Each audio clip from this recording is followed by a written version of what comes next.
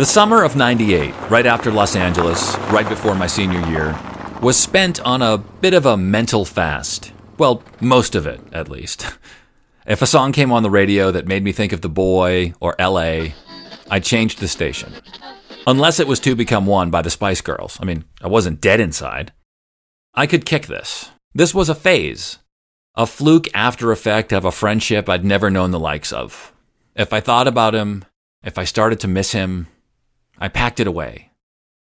When a radio station, a real one, commercial, not college, in your hometown, actually, hired me and said I could start in the fall, I wanted The Boy to be my next call. Instead, I saved the news. I'd tell him when we moved in together, or if he called on my birthday. He wouldn't miss that. I was sure he'd call. When the day finally came, after my dad bought me my first legal beer, after I sorted the mail for birthday cards, and just before a night of multicolored mixed drinks and cutesy-sounding shots that all tasted terrible, the call I'd been waiting for all summer came through. The Boy came through. When I told him about my job, he reacted just the way I thought he would. He was over the moon. He had a job lined up too. We were growing up. Moms and dads were good. I'd bring the TV. It was a quick call. I was cool. I played it very cool. I didn't want to keep him. I'd see him soon enough. I wondered if he noticed how cool I was. Denial is an anesthetic. With enough of it, you can numb yourself to anything. But eventually it wears off.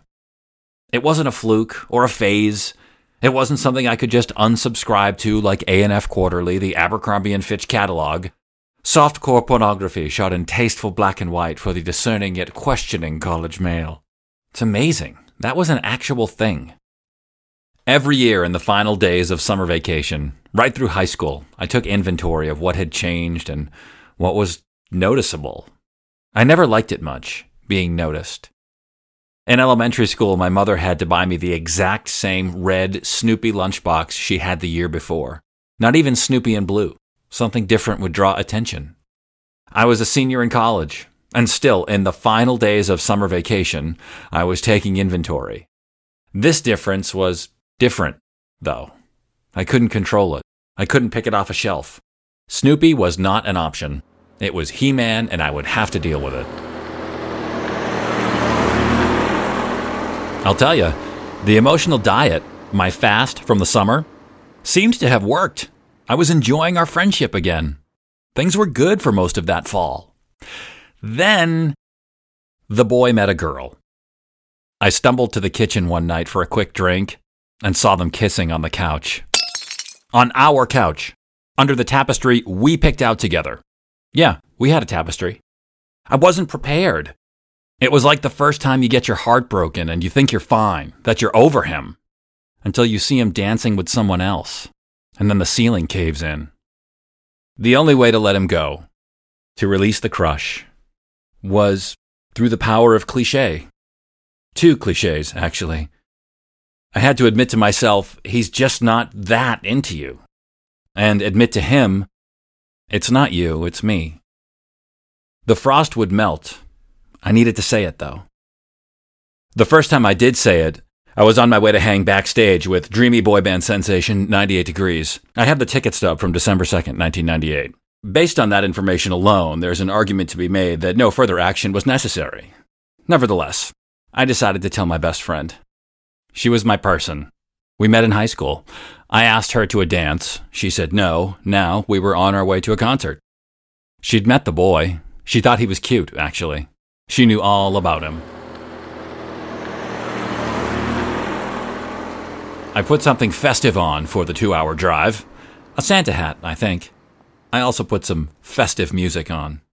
Then, halfway through the most perfect Christmas album in existence, John Denver and the Muppets, A Christmas Together, before I would have flipped the record as a kid, after the Goose is Getting Fat song, but before the gay apparel, I told her I was in love with The Boy. She figured I was. She was my best friend. And she was perfect that night. Perfect. She'd be there for me, and then some. She agreed. I had to tell him. There were so many times after that night where I'd start the 12 feet to his bedroom door, But with 11 down and 1 to go, set to knock, set to ask, "Can we talk?" I'd stop, frozen in fear, playing chicken with the knob, hoping it might flinch and twist first. It never did. And then that effing song. We were packing up for winter break and it came on. Joey McIntyre's "Stay the Same." It was almost too perfect. Certainly a little more nail on the head for the moment than I would have chosen. I like a little nuance, maybe a metaphor. But sometimes the universe isn't subtle and you can't pick what gets played on the radio. So you just fall to pieces. The stuff I packed up neatly and shelved over the summer. My fear and longing in Los Angeles. What I couldn't say in that journal. It all spilled out.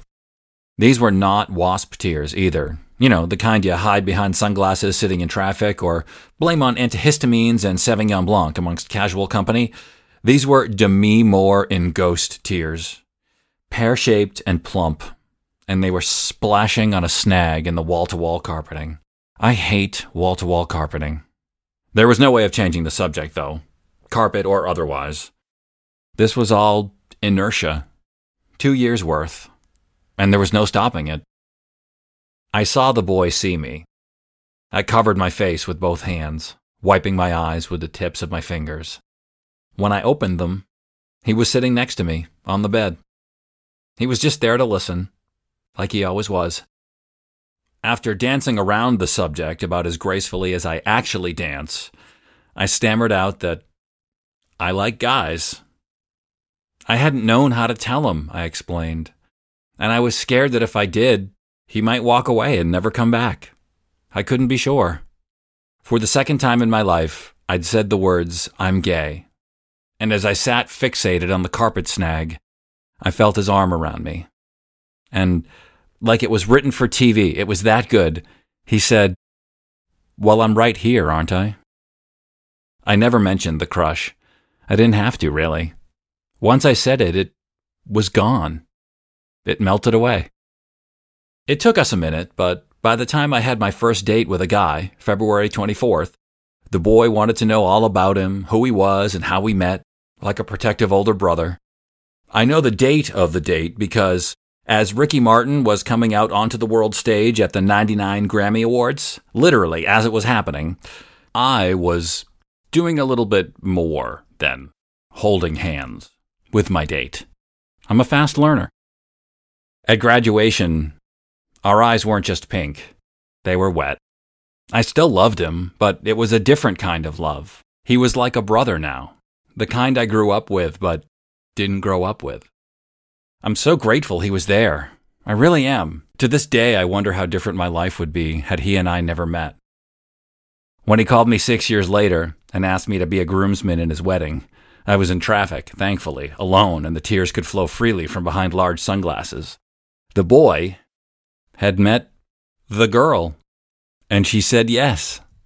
Her best friend would be a groomsman as well. He lived out in LA and had just broken up with his boyfriend. Certain that we'd hit it off, she introduced us.